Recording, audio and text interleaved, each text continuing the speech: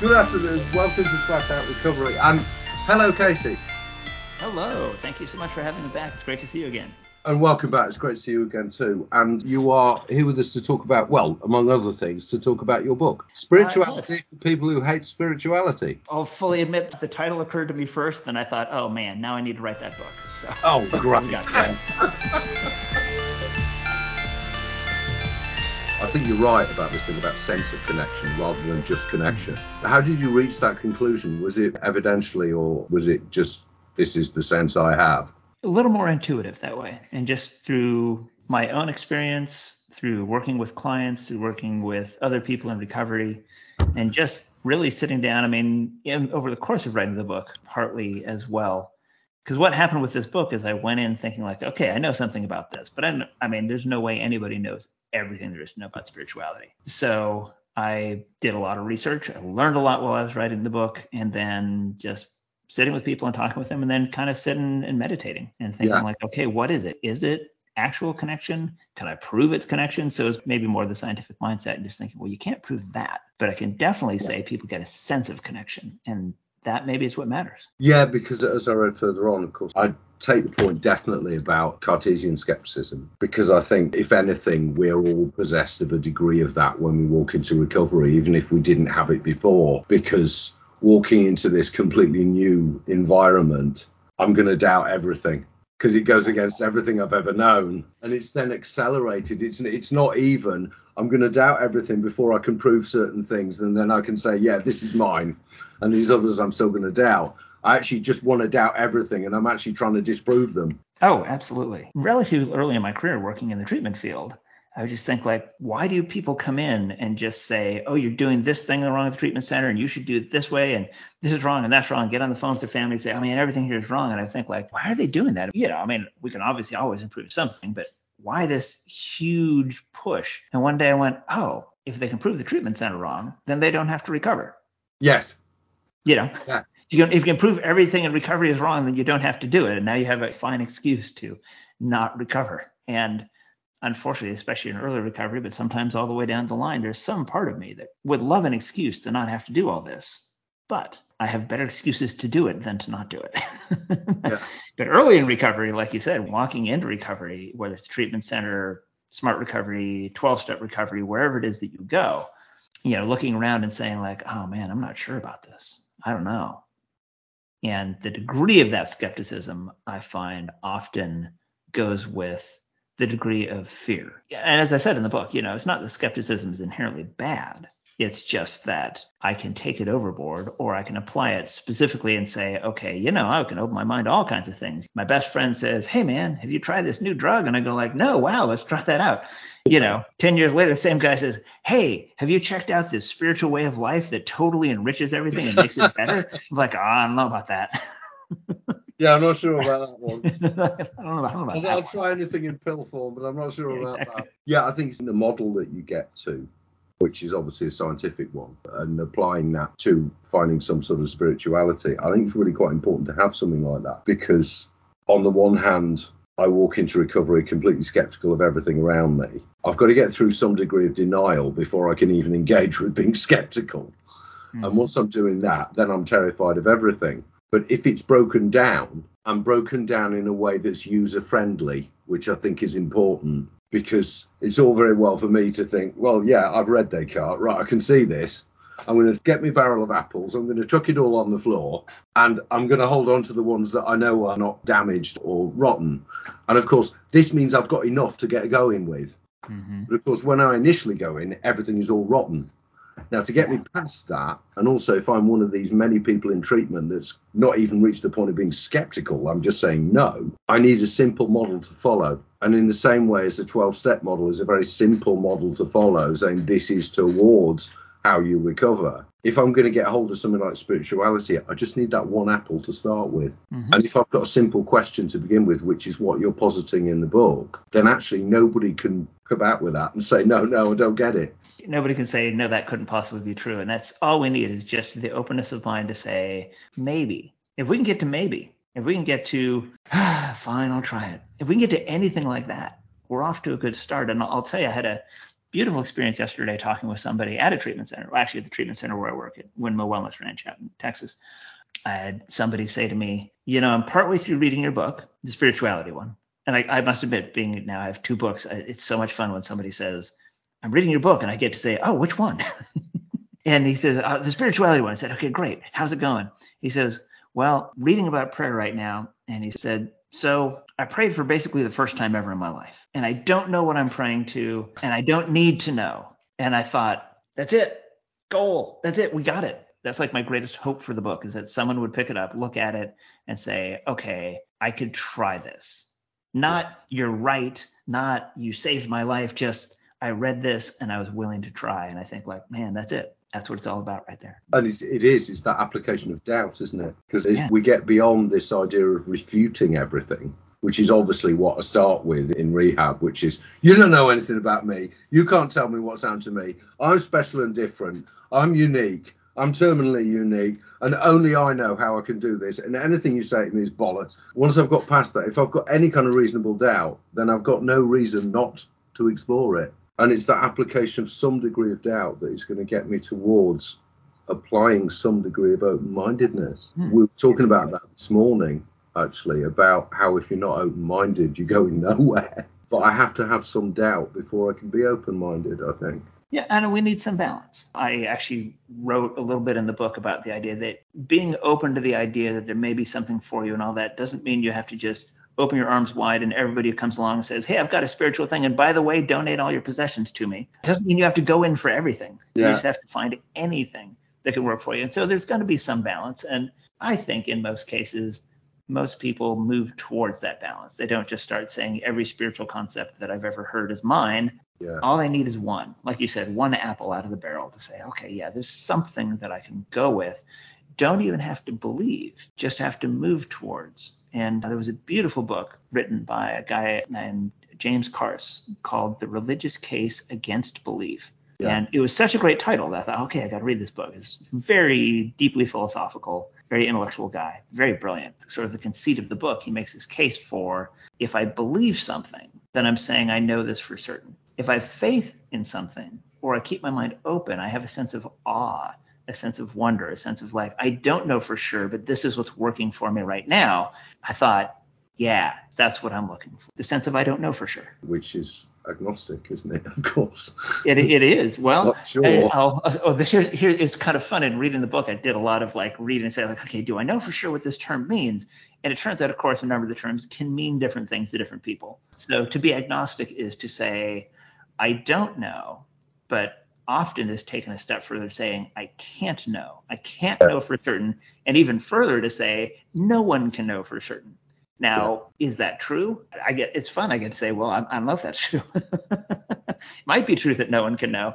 All I know for right now is that I don't know for certain, but I know enough to move forward. Yeah. And also you go through in the book the thing about people's conception of God and also of this blending of religion and spirituality that people have in their perception as a barrier.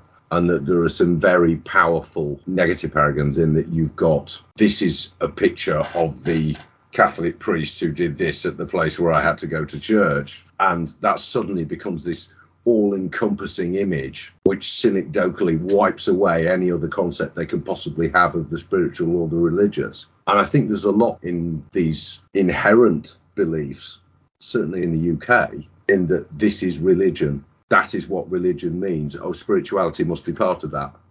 And then the natural skepticism towards anything that's different or new. And spirituality is like this alien idea to most people in the UK when they walk in. It's practically might as well be a foreign language when they hear it. And I do think it's important to break down that difference between what is religion and what is gullibility as well, that you mentioned in terms of your approach to all these things, and what is spirituality and what it means to me or to you or to John or to Jane or whatever, because it is an individualized thing. It doesn't have to be this collective thing to which we all subscribe. Yeah, well, something that I realized as I was going along, and I realized this before I was writing the book, but it, of course, solidified it as I was putting it into print, is that everybody has an individualized thing, whether they want to or not. Like, even if everybody's sitting together chanting the same words at the same time, in the same location, towards the same deity, religious figure, whatever, they still have an individualized idea. Like, you sit down and talk to everyone who goes to the same church, mosque, synagogue, clearing in the forest, whatever. You start digging into it, and they're all going to have their different idea of exactly what this all means and what it means to them and the function in their life. No matter how much they want to believe the exact same thing, you kind of can't. Everyone's going to end up with an individualized idea. And often those ideas, what I found in talking with people and just in my own journey, is that those ideas are very subconscious. Like, people don't realize they have an individualized idea. And they sometimes, until they sit down and think about it, don't have a clear idea of what it is they actually believe. And then we draw from all these sources, like I said, cultural sources, what we grew up around, our family of origin. We just draw on all these things, and we take that conception for granted. And so one of the things I've hoping to do when I talk to people, and again in writing the book, was to look and say, let's make that a conscious choice instead of a subconscious choice. Wouldn't it be neat if you could just recognize, okay, I'm already kind of making up my own idea, even if I'm trying not to. So why don't I just make that a deliberate choice? I'm going to say, here's what I want to believe. Because people will sometimes say, well, you can't just make something up. I'm going to say, well, I hate to break it to you, you're already making something up. It's too late. Even if, your religious teacher of choice said, here, believe this, you're still going to put it through your own filters and your own culture and your own everything. End up with something anyway. So why not just say, I'm going to do that on purpose and pick something that will work for you? He's here. Good afternoon, or I'm not quite sure what time it is in your part of the world, Casey. Good afternoon, Richard. And Good Casey, good morning, sir. It's 8 a.m. out here. Perfectly reasonable hour. It's a tight time frame, this one, because Yeah. sort of 5 o'clock in the evening will be a bit late for us. Yep, exactly. Neil, we're talking about spirituality, which does tie in with what we were talking about the other week about Buddhism, I suppose. Yeah. And about how we find our own way as opposed to following someone else's. If I can go back, Casey, to the scientific schematic you have in the book about approaching spirituality, about asking those simple questions, because I think for me and Neil, what we'd probably like to hear about is how we might apply those in a group. Sure. And I'll be honest with you, I love group work. I'm a clinical social worker, and doing group work is one of my favorite things because people learn and grow so much from each other. But it's one of those big subjects that you bring up is spirituality, or being in a meeting and saying, what we're going to talk about today is God. And everyone goes, oh, where are we going here? But just understanding that word can mean whatever it is that you want it to mean for any person in the room. But once the group gets going, that's sort of exploration. So becomes a group exploration, which is also a big part of science. I think the stereotype of a lot of scientists is the guy in the white lab coat working alone at midnight in a lab and going, I found the great discovery. But the reality is science is an extremely collaborative process. In fact, really, you haven't really proven anything in science until everybody else looks it over and says, like, well, have you thought about this? Have you asked that question? That sort of thing.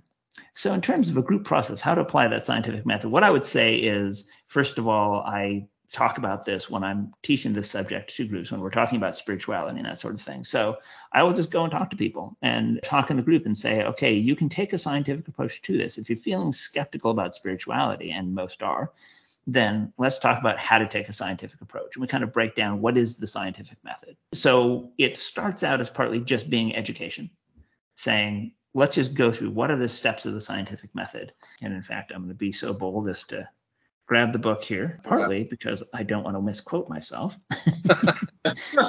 And misquote yourself. Because it's always the best thing when an author says, well, what I say is this, and someone looks at your book and says, you didn't say that. You said this over here instead. Let's see here. So the even funnier part is when I flip through the book saying, okay, now where did I put this? Because I would have thought I put it in chapter 5 on what are some practical ways to do spirituality, perhaps under the section on prayer. Okay, well, some basic ideas on scientific method. First of all, you have to come up with a hypothesis, and that is going to be just an idea of something that may be true. And the beautiful thing with a hypothesis is you don't have to think it's true.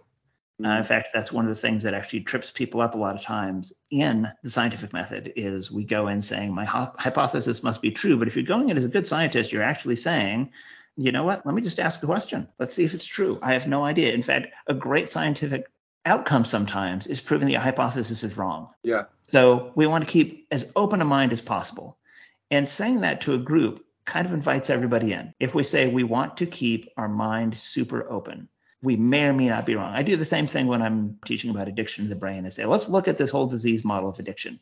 We're not saying it's true. Let's just look to see if it's true. We have no idea. Maybe it's a disease, maybe it's not. So same sort of thing. Maybe there's a spirituality for you, maybe there's not. You can see people kind of relax a little bit with that. It's like, okay, nothing is being shoved down my throat here. So basically, there's my hypothesis. Actually, I'm going to back it up a step here. Found the section in the book. So the first thing I want to do is ask a question. Just, could there be a spirituality for me? Second thing, do background research. Is there anything to prove it one way or the other? Has somebody already proven this experiment? And in this case, I'm going to say, that's kind of hard to pull off. Then we want to form a hypothesis. So the hypothesis that I propose in the book is maybe prayer could help me. I don't say I'm going to prove that there's a higher power out there. I'm going to prove that there's not. I'm going to prove it works or doesn't work for anybody else. I'm just going to say, let's go see if praying could help me. You can then take that into any other question. Could spirituality benefit my life? Let's just see. And then we're going to either design or replicate an experiment that tests that hypothesis. So the simple one with prayer was pray. Let's pray a bunch. Let's see what happens. I was telling you, I was talking with somebody yesterday who said, hey, I'm partway through your book. And so practically the first time in my life, I sat down and prayed yesterday. And he said, I didn't really feel much of anything. And then he laughed because he kind of knew. I was like, yeah, well, one time out might not do it. Like any good scientific experiment, just getting one data point probably is not going to give you much of a graph to tell you what's going on. So you may have to gather data for a while. You may have to try whatever spirituality, whether it's, spiritual practice, such as meditation, prayer, whatever. You have to try it a little bit. Let's see what happens. I don't know for sure. Just keeping the open mind. And with any good scientific experiment, the more data you gather, the more likely your result is going to be on point. From that, then you can start to draw a conclusion. And if the hypothesis is strongly supported, move forward. No matter your results, communicate what you've learned and compare with what other researchers have found. Like I said, that's what makes it collaborative. And so in a group setting, that allows people to start to have a conversation. Now, I'm going to assume in a group setting, you're going to have some people that are going to say like, well, I prayed for a while and I didn't get what I wanted.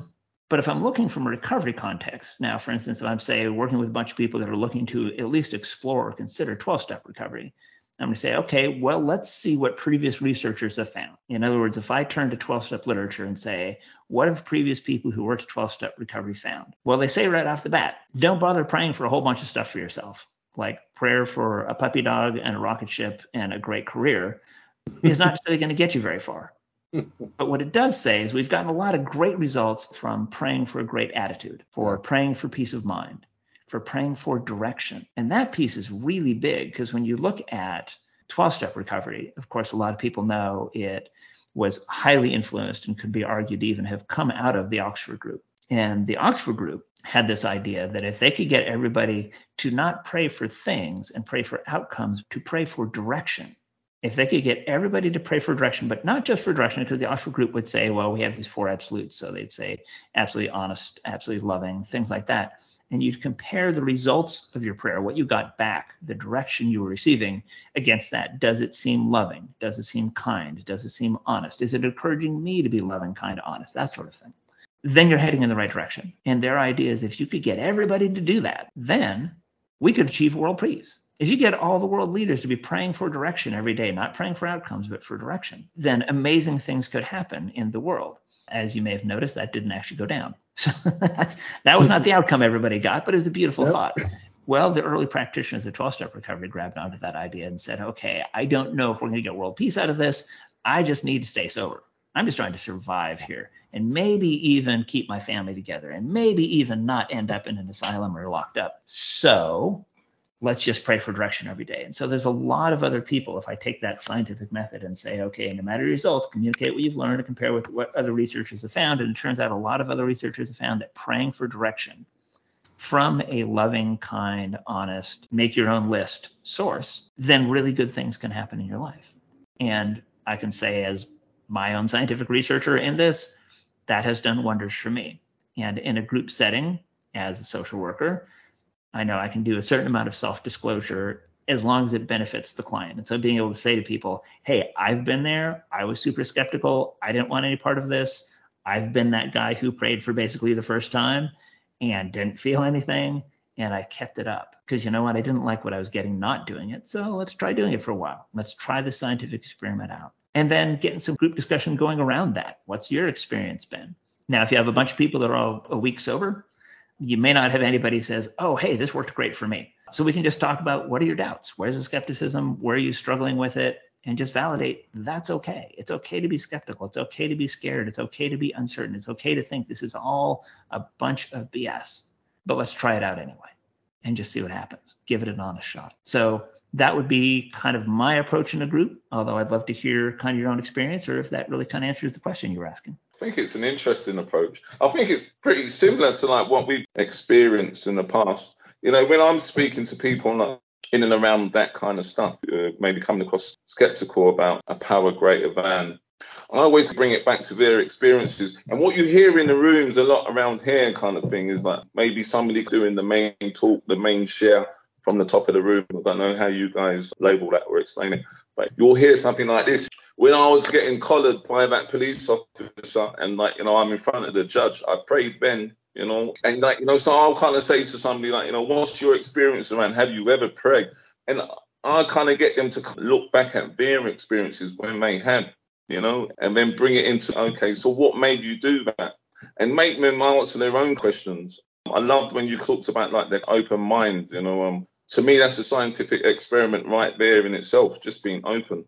You know, because my mind was completely closed to anything but my will kind of thing. You know, I can sort this out. I can figure my way out of this because when I prayed in front of that judge and that judge said, you know, this time we're not going to send you to jail, Mr. Price, but, you know, I completely forgot that I prayed and I remembered that it was only me who got myself out of that situation. Mm-hmm. Completely, you know, that delusional kind of thinking comes straight back into play. You know, I told the what we call solicitors, I think you guys call them, like, you know, the guy who represents you. The lawyer, yeah. Yeah, the lawyer. Oh God, it's universal, Richard. There is a universal word now. Right, yeah, so the lawyer, and I told the lawyer to say this and that to the judge, and all of a sudden it was me who got myself out of that. Not even the lawyer who's practiced law for maybe 10, 15, 20 years, who's his skill. It was me, and God, me praying in the cells 15 minutes previous, that's completely forgotten about. Well, we were talking this morning about honesty and selective honesty, willingness and open-mindedness, which we always keep coming back to. But for me, in the group context, the use of that is about creating the climate for engagement. Because when I've got a group, I just want them to engage first and foremost, because they get nothing from me until I engage them. But they have to choose to engage. And in line with what you say about scientific inquiry, that for me is about process. Once I've got them engaged in that process, then I can give them an idea to play with. But I can't give them that idea until I've got them engaged. And I think certainly where we are, what I often find with some of the groups I take is that I will see the one that will not engage. And no matter how much I go through that process as an inquiry, they don't want to be part of it. And I do just let those go. But I think in terms of something tangible, what you're suggesting as a scientific process, I think that would work very well for us over here for the simple reason that the English particularly very much insist on this. I know this. This is tangible. This is something I see. This is something I can hold on to. And we don't have to get to the point of anything complex. It's like teaching them German. You can teach them the basic bits of German, but don't go into those compound nouns and don't go into those tenses and don't go too much into genders. Just teach them the basic nuts and bolts, because then they might decide that they want to carry on. And what we often face in a group context over here is, and I'm sure you get it over there, cases, we get people who don't want to be there. Sure. And a lot of the decisions I make are around what I try and do around those people, but I don't give them too much oxygen in the room. And I do find that once some kind of climate of engagement is established, that I can pretty much take them on whatever process I want. But I do think in a lot of the group therapy I see, there isn't necessarily a method, because what I can see in what you've put in the book there, that is a method. And I think a method would certainly help. Do you not think that, Neil? I think a method always helps. It's always like nice to have different ways to approach stuff. I always come out of this word organic. You know, I love groups what just develop, but then we're always on this kind of time frame. And if you know you kind of got the group over like maybe a certain period of time, and you are going to get those same numbers coming back, then like you're pretty fortunate. Maybe you can recap a little bit and then kick off from where you left off. But yeah, it's always nice to have different methods to work with. It's open-mindedness, isn't it? You know, to have it can bring maybe that person you're talking about, Richard, who doesn't want to engage. You know, just another little method just makes a light bulb come on. You know, and then all of a sudden, boom, then everybody's in. You know. And one of the things that I've found in general is if I bring up the topic of spirituality and I say, let's look at this scientifically, that's a little disarming for people sometimes. Yes. Like it brings the defenses down a little bit. Instead of saying, here, I'm going to teach you what I was taught as a kid and you're going to believe it, I just say, don't want to hear. I'm going to yeah, exactly. Yeah. And that's often what people expect to hear. So I say, let's look at it scientifically. Let's just see what there is. And then, Neil, to your point, to be able to say, okay, the basis of scientific thought is open-mindedness. So let's start with that and even talk about where is that difficult for us? That might be the rest of the group right there. It's just that question. Where is it difficult for us? And what makes it difficult? And is that serving us? And if that's as far as we get in a group session, then great. And Neil, to your point of what you're saying there, the kind of groups that I tend to work with usually are within a treatment context, which means every time I get the group together, it's a different group. There's going to be some people that are the same people. Some people were there last week. Some people that were there last week have now left because they're done with the treatment center, and some new people are coming in. So it's kind of a rolling culture, and part of my job as a counselor at that point is to try and help create that culture. So if part of the culture is like, hey, whatever you bring is okay, everything's open-minded, I'm willing to hear your point of view, let's see if you're willing to hear mine, let's kick some ideas around and just see where we end up. And even having that spirit within itself, which I think is so much the ideal, not the always, but the ideal spirit of scientific inquiry, that can be really helpful for people. Just to say, like someone comes and says, well, I don't believe in God. I say, great, you don't have to. Oh, well, like you've taken away 90% of the argument right there. Yeah, you don't have to believe in God. This will all work for you if you don't believe in anything. If you want to be a diehard atheist, we can make spirituality work for you. Okay, well, often you have somebody's at least their curiosity. And if all we've done is planted a seed that's going to blossom 10 years later, presuming they survive that long, we cross fingers they do, you never know. I mean, I was on a recovery meeting the other day and I heard somebody say, well, I went to treatment and, they tried to teach me a bunch of stuff and all that kind of stuff. And none of that was for me. I didn't want any part of it. Then I left treatment, a relapse, crash, burn, more consequences. And he says, I thought about going back to treatment, but I realized I had been listening, so I knew what I needed to do. So I got my butt into the rooms of recovery and started doing all the things they had taught me to do in treatment. Now, the folks at the treatment center are going like, oh, we didn't get anywhere with that guy. Nothing happened. He didn't make it, all that kind of stuff. Yeah. We don't know. That person may have picked something up. And quite honestly, it's one of the reasons that I like to write books is because I may think like, well, I had this talk in the group with an individual or whatever, and it didn't go anywhere. And then they left, and who knows? But if I write a book, it's like someone might pick this up in 30 years and say like, oh, that's a fair point. Okay, I'll try that out. And I'll never know about it, and I don't need to know because that's where I go with my own spiritual belief, my own higher power thing. I heard this at a bunch of meetings, and I love it. I'm in the action business. My higher power is in the results business. So it's not up to me what happens. I can't tell you if or how many people will read the book or what they'll get out of it. That's not my business. My business is to write the book and put it out there and show up and talk to people like you and just see what happens. Back to Descartes again. I doubt, therefore I think, therefore I am.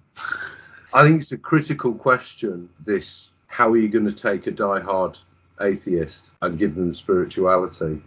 And like you say, is that you don't have to believe in God because it's like the We Agnostics chapter, isn't it? It's disarming that entrenched belief system that they have that in part is a defense mechanism about fear. And I think there's a lot of fear around the idea of spirituality because it's somehow other, it's alien, it's something else. It's not something we can just put on a page.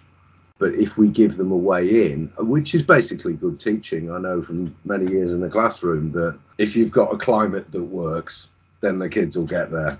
And it's the same with adults, really. And did you find yourself confronted with that question? I mean, obviously, I've read where you mentioned your own atheism. Is it something you had to confront yourself before you wrote the book specifically?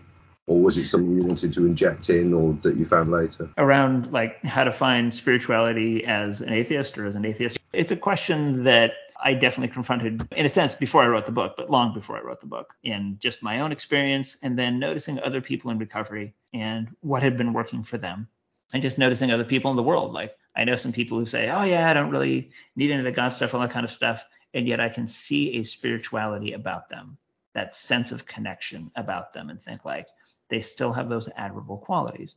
But specifically in the recovery world, and you may have noticed the dedication of the book says, pull that one out here because boy, I don't want to misquote this one, says, for Kira, the most spiritual atheist I know. That's my wife. You won't know this, but she just blew me a kiss from off screen here. She's walking across the background.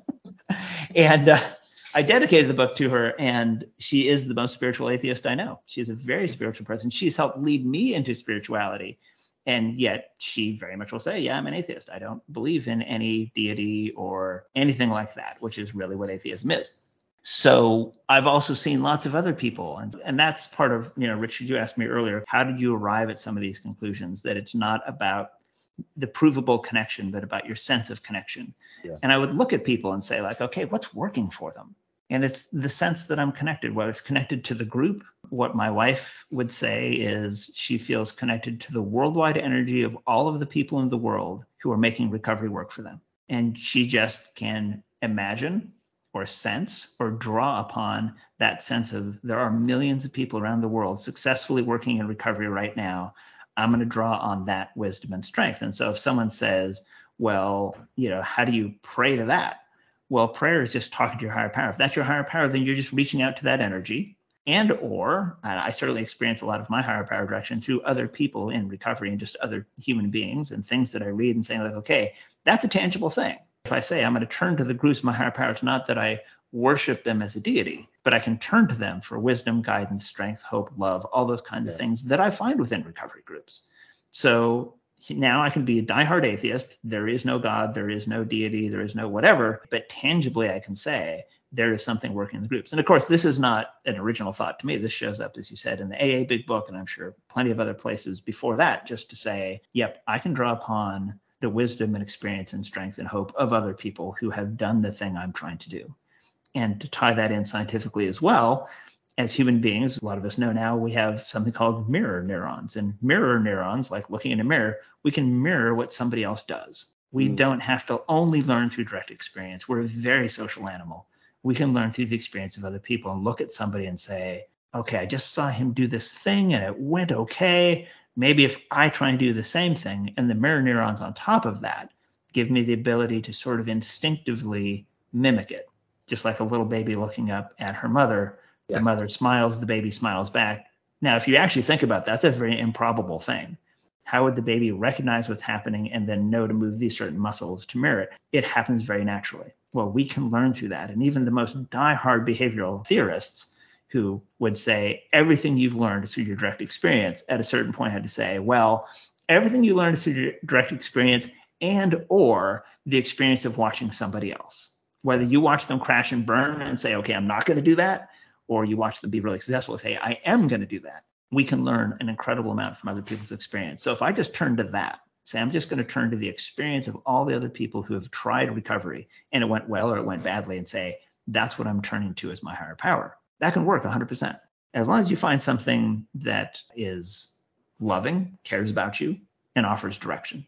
Like a saying like this, we've done a little recording today and I mentioned this, and I mention this all the time. To me, there's nothing more powerful than a group. And like, when I said, and you said, like, it's good things to bring like different methods into it. Maybe, I know I haven't facilitated in like hundreds of groups. I've facilitated in quite a few groups, but not in hundreds. And I've been more so co-facilitator in those groups. But what I've come to understand, is that that energy, what you talk about, each group has got a different kind of energy going on there. And like that, sometimes you just need to tap into that energy at exactly the right time. Sometimes you're waiting for that sign from God, but now, and you inject a question into somebody. Most of the time, I like doing that approach where the engagement is ask them the question. This is might sound a bit manipulating, but you allow them to kind of put themselves into a little corner where they've done it all by themselves with their own answers. And then, okay, well, where are you going to go with that now? You ain't got nowhere to go now, have you? So now we're going to start doing some work. but it's an organic kind of process. And I think maybe that's the only kind of like approach I kind of, to me, that is a approach of energy, approach of trusting in a power greater than. And it's just the way I kind of feel my way around this stuff. It's just what works for Neil. Maybe that's why I could never really be a person in a kind of a proper clinical environment where you've got to go and learn those books and kind of say, oh, we got to do it this way. I heard this great quote by Carl Jung, I think it was yesterday, the day before. It really struck me.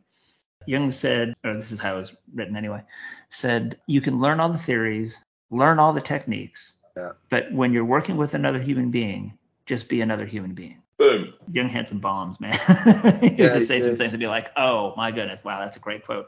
Even though I don't think of myself as being like a Jungian therapist or something like that, I can look at a lot of those quotes and say, like, wow, that was so on the money. But it's interesting, Neil, I was kind of thinking, circle back around to something, what you were talking about is, using the scientific approach. We can turn it on its head, too, and say, okay, let's work with the idea that you can do this all on your own.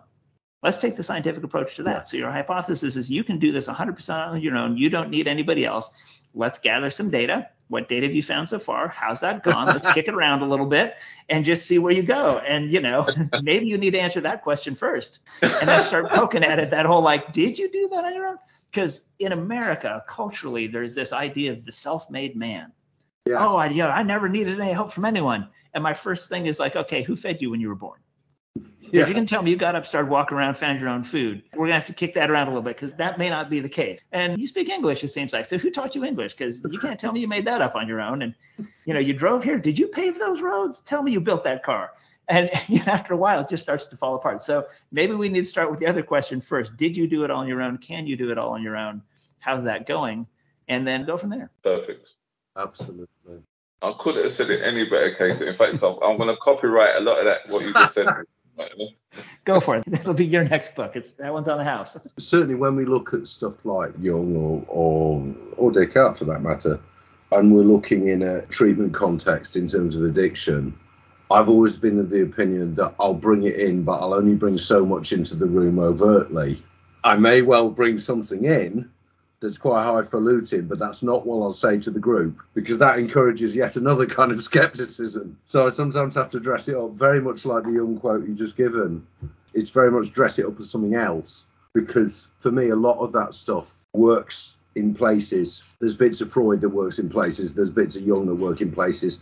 There's bits of Descartes that work in places. There's bits of Lacan that works in places. There's all sorts. But I think, going back to the method again, I think the method needs to be overtly simple, doesn't it?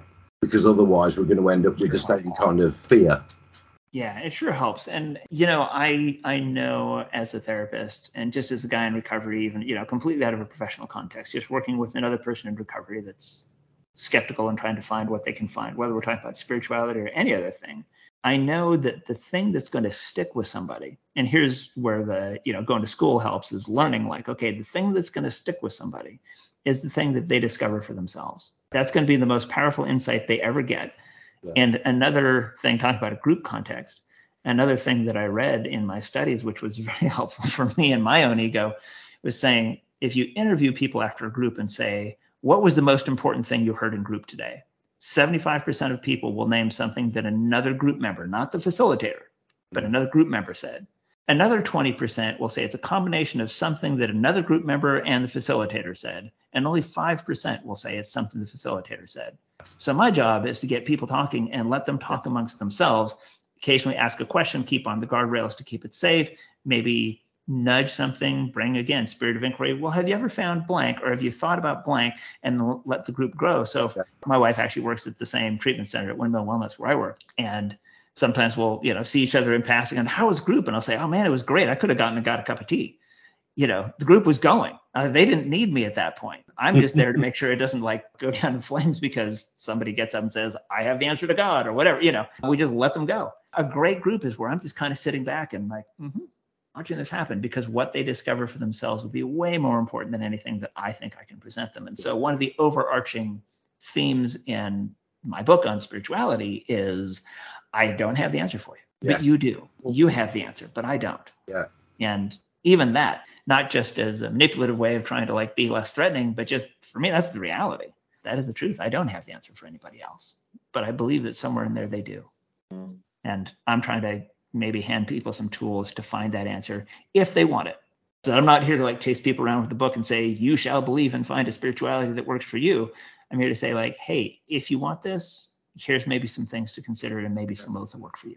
There you go. I think that's like, so much of the problem, the simplicity of it, that like, us humans, we just can't fathom that it's that simple, but we've already got it, we already know it, but it just can't be that simple, and I think that's part of the problem. My first great therapist that I ever worked with, I don't remember what we were talking about, but I remember one time she said, well, you could do this and this. And I said, Lee, it can't be that simple. And she goes, well, we could make it more complicated if you want. You can have complications if you want. Throw some extra ones in. I love it. Well, if you're going to write about complications, I think we could all do that, couldn't we? And yet again, back to the baseline, simplicity is everything, isn't it? The more I complicate, the more trouble I get into. Yeah, I find the simple guidelines are the ones that tend to cut through all the other stuff. And then from there, a simple guideline that people can use to take it wherever they want. And so honestly, when I was writing this one, my hope was it didn't end up as thick. I wrote my first, actually, I have both books here. So here's the first one, Realistic Hope. It's about that thick. You can see it there on camera. There we go. And then I wrote the second one and I put it on top. I was like, okay, it's about half as thick. That's probably good for a book on spirituality. It should probably be about a half to as thick a book as the other one. You don't want to be too big. No, people won't read it. I told my wife as I was writing, like, I don't know how much I have to actually say about this. Like, this might actually be a postcard or maybe a pamphlet. We'll see what happens.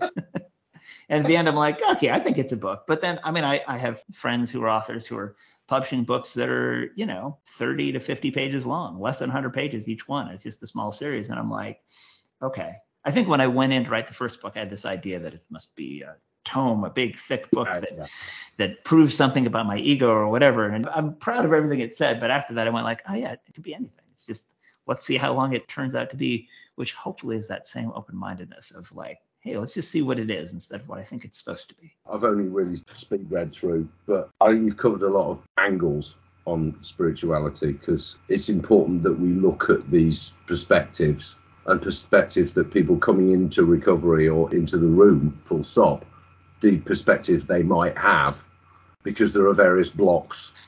And in the recovery environment, there are always blocks.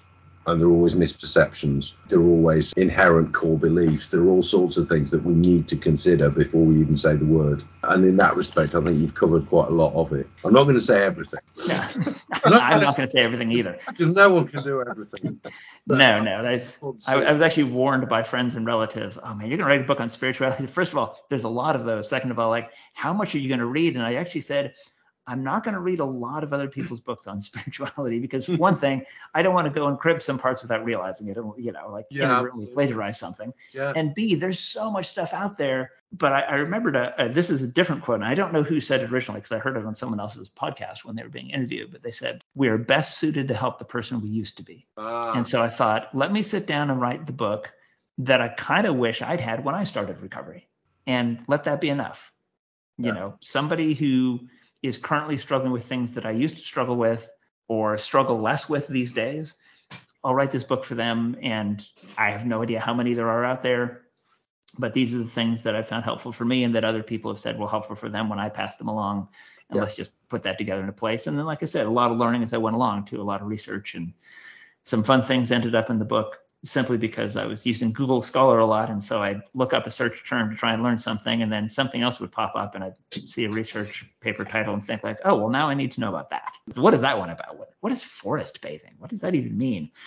Things like that. And so I see the same literature. So forest bathing, as it turns out, it's a Japanese concept. And there's an actual Japanese term for it, which I put in the book, but don't remember off the top of my head. Forest bathing, I thought it would be like finding people in Japanese baths out in the forest. But what it actually is they mean it in the same sense as sunbathing, bathing yourself in the rays of the sun. So forest bathing is something that actually get prescribed for mental health. The idea of you need to go and walk along a certain amount of time, walk along paths in the forest and just take it in, take in the oxygen, take in the atmosphere, all that kind of stuff.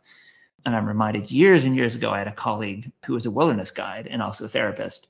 And he said he wanted to, at some point, as in part of his career goal, was to be able to establish the diagnosis of, he said, NDD, nature deficit disorder, that people are suffering from a nature deficit disorder. So yeah, as I'd read one paper, I'd run into the title of another paper and think like, oh, okay, now I need to know about that. Well, that's probably going to end up in the book. But as Brian Eno said, at a certain point, we just have to say it's done. I think you referred to it as, some artistic works are done just because you give up.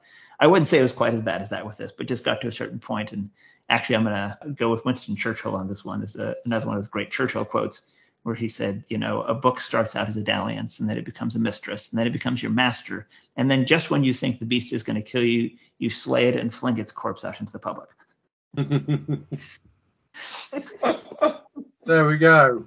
Thank you. That moment when you say, okay, that's it. No matter what else comes up, I'm not putting anything else in the book. It's that's done. It's done. Yes. Before we go, obviously, if you've been affected by anything you've heard, if anything you've heard has resonated with you concerning yourself or anybody else that you know, then there is help out there. There are plenty of places you can find them merely by Googling. And we're always here, not that we have all the answers, but we are here on Flat Out Recovery on Twitter and on Facebook and at podcast@changesuk.org. And we'll leave you with a final word on your book, Casey. The floor is yours. Oh, well, thank you so much. It's wonderful to be back. And yes, so I got my old book, the old book, it's 10 months old. My previous book, Realistic Hope, Family Survival Guide for Facing Alcoholism and Other Addictions. And the one we talked about most today, the new book is called Spirituality for People Who Hate Spirituality, a primer. And it is available both in print and ebook form through Amazon and probably other vendors as well. And then I have my own podcast called Addiction and the Family.